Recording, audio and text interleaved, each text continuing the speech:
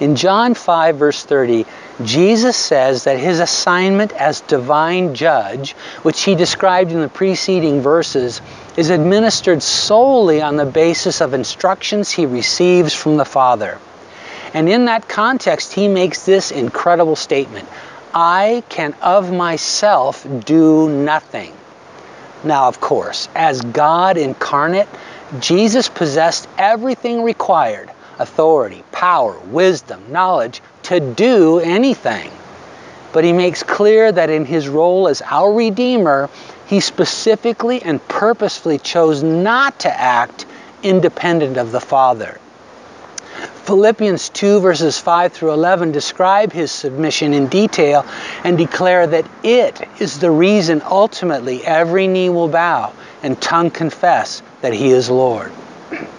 So Jesus' words here in John 5:30 are extremely significant, and I think that's especially true of the last half of the verse, where he says that because he seeks the will of the Father and not his own, his judgment is righteous.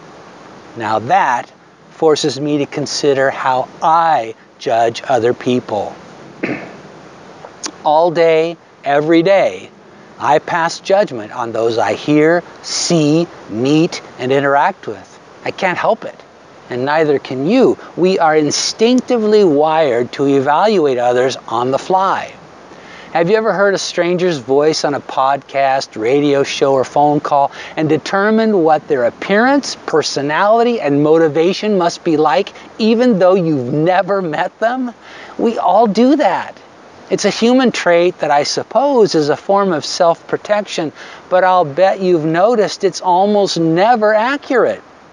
The prejudgments I make of people almost always turn out to be wrong once I actually get to know them. And if you've ever been unfairly judged yourself, you know it feels terrible and is often very hard to change. I once rented a home from a guy who, for some reason, just decided he didn't like me.